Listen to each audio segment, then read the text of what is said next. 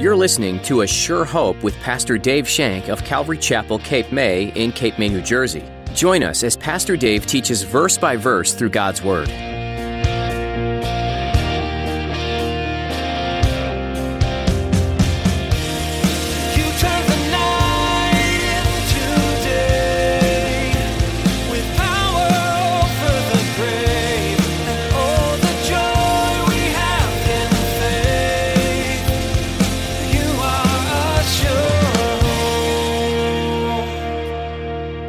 Seek first the kingdom and his righteousness, and all these things will be added. Solomon was doing just that. The first thing he did was he built the house for the Lord. He sought God first. He put God in his proper place. As I said, this was the pinnacle of Solomon's relationship with the Lord. He was walking more closely with the Lord than he ever had and than he ever will. As he sought the Lord in the priority of his life, everything that was added, he would be successful as a king. What are the top priorities in your life? Are you prioritizing the things of God? In today's message, Pastor Dave teaches about the time when Solomon was obediently putting God's desires above all. What are some things in your life that you've put above God's calling on your life? Consider putting Him first today. Now here's Pastor Dave in the book of 1 Kings chapter 7 as he begins his message, The House That Solomon Built.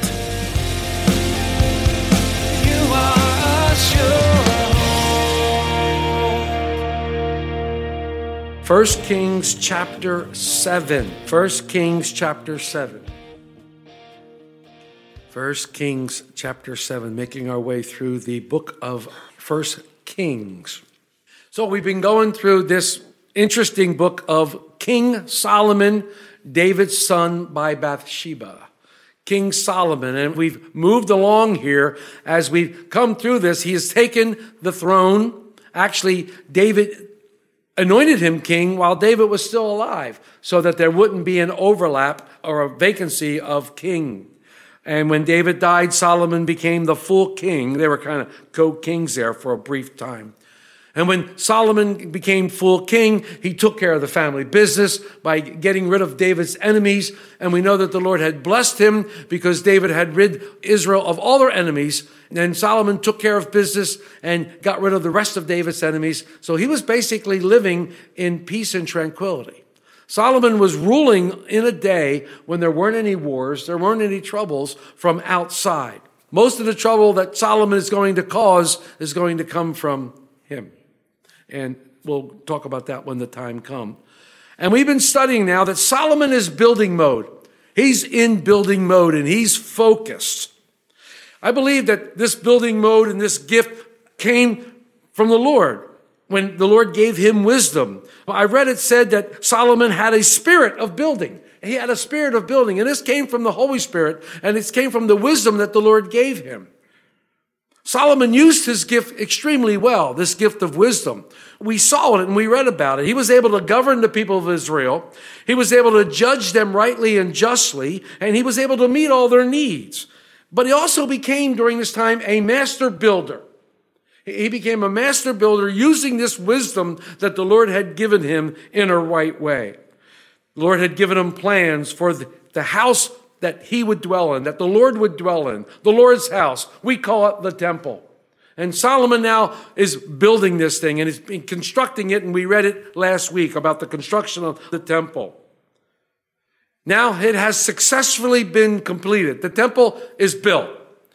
And now Solomon, in the first part of chapter 7, is going to turn his attention to building his own house. He's going to look within now and building his own house. And what can be said of Solomon at this time? And I know that it's a weird question and you can probably say a lot of things, but I focus on one thing.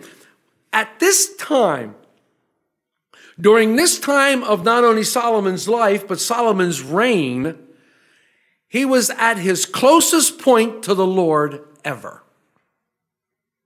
You know what I'm saying? At this time in Solomon's life, he was step by step with the Lord.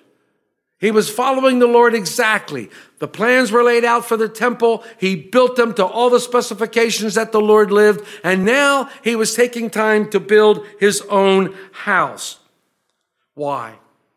Because Solomon had no better purpose in his heart than to build a house for the Lord. This was given to him and passed down by his father David, who really wanted to build a house. One commentator said this: the surest foundations of lasting prosperity are those which are laid in early piety. When I read that, I shook my head and said, now what is he talking about? And I had to sit before the Lord and realize what this means. The surest foundations of lasting prosperity are those which are laid in early piety is basically what we have been teaching now for a long, long time. Seek first the kingdom and his righteousness, and all these things will be added. Solomon was doing just that. The first thing he did was he built the house for the Lord. He sought God first. He put God in his proper place. As I said, this was the pinnacle of Solomon's relationship with the Lord. He was walking more closely with the Lord than he ever had and than he ever will. As he sought the Lord in the priority of his life, everything that was added, he would be successful as a king, including his own house. Remember back in chapter 2, when David basically gave instructions to Solomon? I'll read this in verses 2, 3, 4. David speaking to his son Solomon. I go the way of all the earth. Be strong, therefore, and prove yourself a man. And keep the charge of the Lord your God, to walk in his ways, to keep his statutes, his commandments, his judgments, and his testimonies, as it was written in the law of Moses, that you may prosper in all that you do and wherever you turn, that the Lord may fulfill his word, which he spoke concerning me, saying, if your sons take heed of their way to walk before me in truth with all their heart and with all their soul, he said, you shall not lack a man on the throne of Israel forever. And this is what was happening. Solomon was walking closely to the Lord. He was following the Lord's command. He had a great relationship finally with the Lord. This is why he had such an urgency to build the house of the Lord.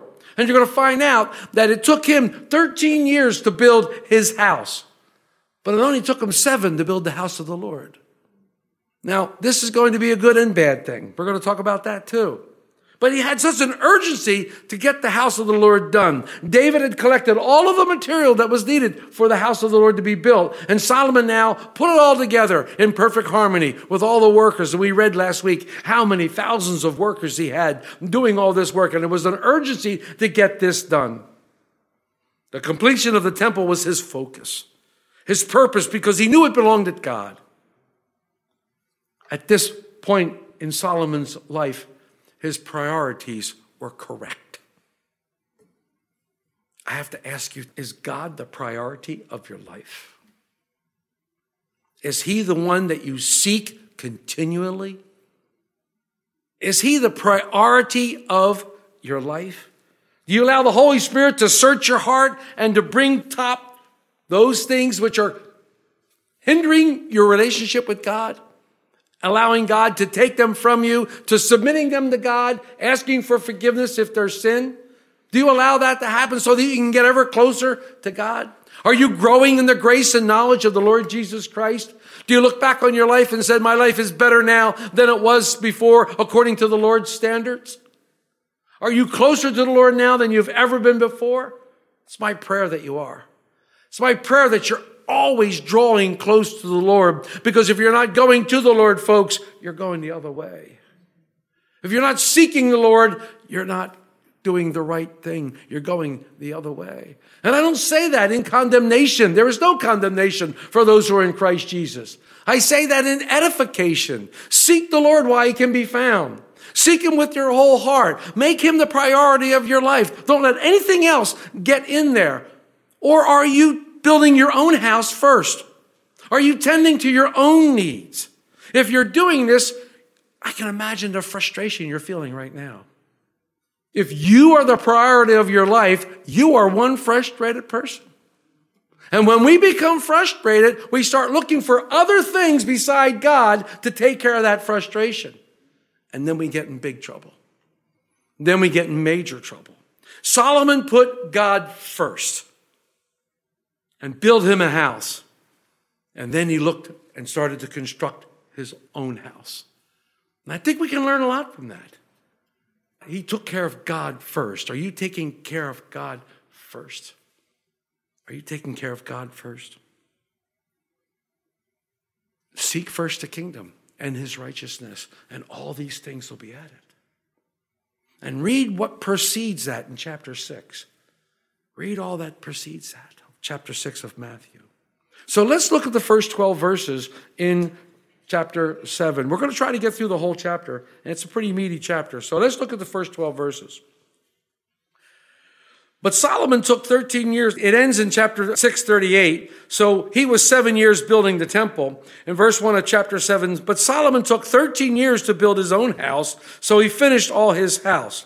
He also built the house of the forest of Lebanon. Its length was 100 cubits, its width 50 cubits, and its height 30 cubits, with 4 rows of cedar pillars and the cedar beams on the pillars. It was paneled with cedar above the beams, and there were 45 pillars, 15 in a row. There were windows with beveled frames in 3 rows, and the window was opposite window in 3 tiers. And all the doorway and doorposts had rectangular frames, and the window was opposite the window in 3 tiers. He also made the hall of pillars. Its length was 50 cubits, its width 30 cubits. In front of them was a portico with pillars, and a canopy was in front of them. Then he made a hall for the throne, the hall of judgment, where he might judge, and it was paneled with cedar from the floor to ceiling. And the house where he dwelt had another court inside the hall of like workmanship. And Solomon also made a house like the hall of Pharaoh's daughter, whom he had taken as wife. All these were of costly stones cut to size, trimmed with saws inside and out, from foundation to the eaves, and also on the outside to the great court. The foundation was of costly stones, large stones, some 10 cubits and some 8 cubits. And above were costly stones hewn to size and cedar wood. The great court was enclosed with 3 rows of hewn stones and a row of cedar beams. So were the inner court of the house of the Lord and the vestibule of the temple.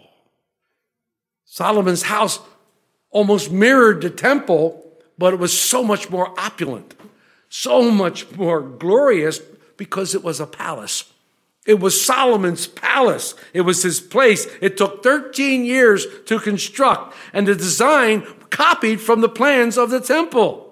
But it seems to be so much more magnificent from the temple. And in the midst of all of this, my question was Solomon starting to slip? Was he starting to slide from that great relationship he had when he built the temple by making his house more opulent than God's, making his house more glorious than God's? And you can see this you can kind of pick this up.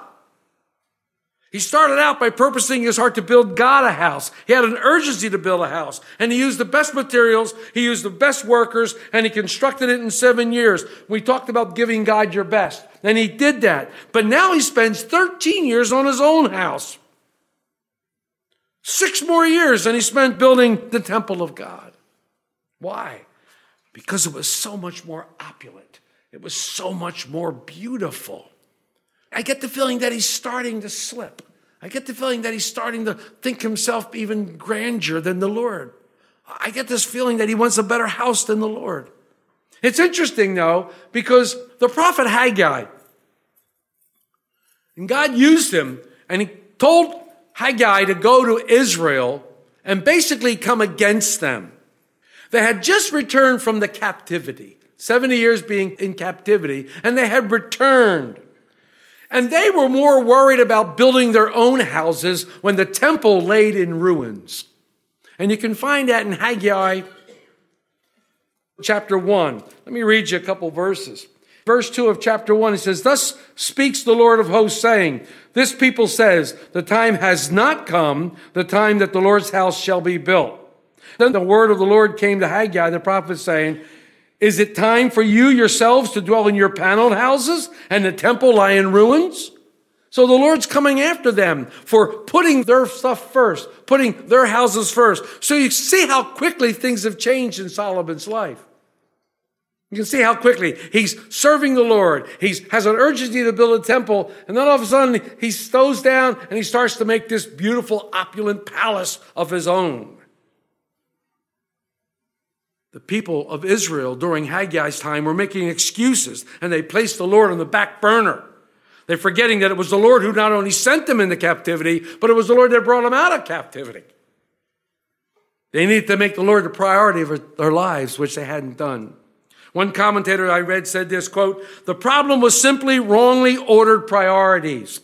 They were content to let the cause of the Lord suffer at the expense of their comfort. Instead, they should have felt no rest until the work of the Lord was as prosperous as their personal lives, and have been willing to sacrifice for the work of God as they were for their own personal luxury and comfort."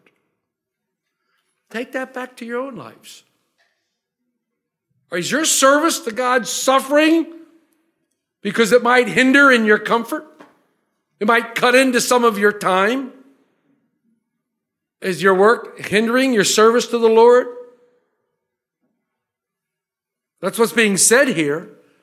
It is so important to put God first in our lives. I can't tell you enough about that. How important it is for us to delight in Him.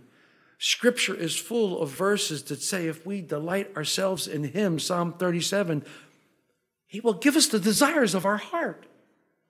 If we would delight ourselves in Him. Scripture tells us that if we diligently seek Him, He rewards us for diligently seeking Him. That's what Israel wasn't doing. And I don't see Solomon doing this. I see Solomon kind of sliding, kind of slipping, kind of sliding and slipping down. And this is going to haunt him. This is going to come back to get him, because as we get to chapter 11, which is only 4 more chapters from now, we're going to come to chapter 11, and Solomon's going to turn his back on the Lord. Solomon's going to turn his back on the Lord, and the big downward slide is going to happen. So I see the beginning of it here. Let's look at 13 and 14.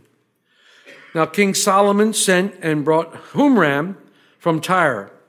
And he was the son of a widow from the tribe of Naphtali, and his father was of Tyre, a bronze worker who was filled with wisdom and understanding and the skill in working with all kinds of bronze work. So he came to the King Solomon and did all his work. So Solomon employs another man from Tyre. Now in 2 Chronicles, the man's name is Hiram, just like King Hiram, but they're not the same guy. They're different people, because this one has a mother who was an Israelite and a father who was not. But he was a skilled craftsman in bronze. This is just an aside. I've worked with bronze before as a metal shop teacher. Bronze is a very difficult metal to work with. It's an extremely difficult metal. It's extremely hard metal. Brass and bronze are very closely related, but they're very difficult and hard metals. And if you really get into the typology in the Bible, brass and bronze usually represent sin. They usually represent some kind of evil thing, but they're not used that way here, because you're going to see when we get to the actual furnishings of the temple, they are used in the temple. So he gets this guy, he hires this guy, and then they look towards the temple. Solomon now wants to see, and I don't know how much time. See, it's hard to get a chronological view of the Bible, because it said he took 7 years to build the temple, and then he took 13 years to build his house, and then the next narrative we see are the furnishings for the temple. So does that mean 7 years to build the temple and it sat vacant for 13 years while he built his house and then he furnished it? I don't know. I doubt that, but you have a hard time following it. But let's read verses 15 through 22. Told you we have a lot of verses to go through today. And he, this Hiram, he cast 2 pillars of bronze, each one 18 cubits high, and a line of 12 cubits measured the circumference of each. Then he made 2 capitals of cast bronze to set on the tops of the pillars, and the height of one capital was 5 cubits, and the height of the other capital was 5 cubits. And he made a lattice network with wreaths of chain work for the capitals which were on top of the pillars, 7 chains for one capital, 7 for the other capital. He made the pillars of 2 rows of pomegranates above the network all around to cover the capitals that were on top. And thus he did for the other capital. The capitals which were on top of the pillars in the hall were in the shape of lilies, 4 cubits. The capitals of 2 pillars also had pomegranates above the convex surface, which was next to the network, And there were 200 and such pomegranates in rows on each of the capitals around. And then he set up pillars by the vestibule of the temple. He set up a pillar on the right and called its name Jacob, and set the pillar on the left and called its name Boaz. The tops of the pillars were in the shape of lilies, so the work of the pillars was finished. Whew, I guess so. Massive pillars. These things were huge. They were massive. If you do the math, if you look at them, anybody who walked by these monster pillars, they were enormous. They were 27 feet high with a circumference of 18 feet. They were monstrous. They were huge. 18 feet in the air, but they had names. They had names. They were so big they had to give them names. Jashim and Boaz. It's really interesting because Jashim means he will establish. And Boaz means in him is strength. So not only were these pillars huge, they gave them names. I like that.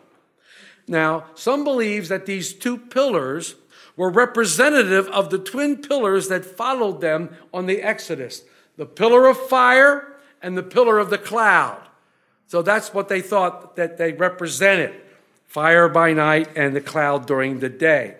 Every time someone came into the house of the Lord in the days of Solomon, they said, look, there's he shall establish. And look, in him is our strength. It's pretty cool when you think about it, because what it did was, as they walked in there, they saw he shall establish and in him is strength. And it kind of put them in a frame to go into worship the Lord. It kind of put them in the framework to go into worship the Lord. And I like that. I got a lot out of that. When the crowds gathered in the morning and the evening for worship, the Levites led the people, and they would stand in front of these pillars. And these giant monster pillars would be behind them. And it was pretty cool. It was always there. He shall establish, and in him is strength. And one commentator said this, quote, one could say that the house of God itself was Jacob and Boaz. The temple was established by God and built by the strength of God. Every time they looked at the temple, they knew that God liked to establish and strengthen things, unquote. I like that. The house of God, where a place where people experienced what the pillars were all about. They experienced the foundation and establishment of God. They experienced God's strength among them. And they saw that every time they came in to the house of God. The house of God where people were given the Lord's strength. From this building, it should go out to the whole community. Come here, get established. Come here and receive the strength of God. Now, hold on. We're going to read 23 through 52. Hold on tight. We're going around the corner. All right? Here we go. Here we go. And 23. And he made the sea of cast bronze, 10 cubits from one brim to another. It was completely round. Its height was 5 cubits, and a line of 30 cubits measured its circumference. Below its brim were ornamental buds encircling it all around, 10 to a cubit. You are a sure hope. We'd love to keep studying the Word of God with you again next time on A Sure Hope. In the meantime, we invite you to learn more about this program by visiting our website, ASureHopeRadio.com. There you'll find our archive of previous messages from Pastor Dave Shank available to listen to, download, or even share with your friends and family, all free of charge. Just look under the Messages tab. You can listen to additional teachings from this series in 1 Kings or jump to another book of the Bible. Each book gives some useful insight into God's plan for you and the world you live in. We trust that A Sure Hope is an encouraging program for you, and if you're without a church family, we'd love for you to join us. If you happen to be in the Cape May area, we'd love to meet you in person for a time of worship and Bible study right here at Calvary Chapel, Cape May. We meet weekly on Sunday at 8:30 and 10:30 a.m., and you can find all the information you need by visiting ASureHopeRadio.com. If you live further away or are unable to come in person, we understand, and we'd still love for you to be part of our church family virtually. You can join us for church online through Facebook Live and on YouTube. Just follow the links that are available at ASureHopeRadio.com, and don't forget to like and subscribe to keep up to date with the latest information.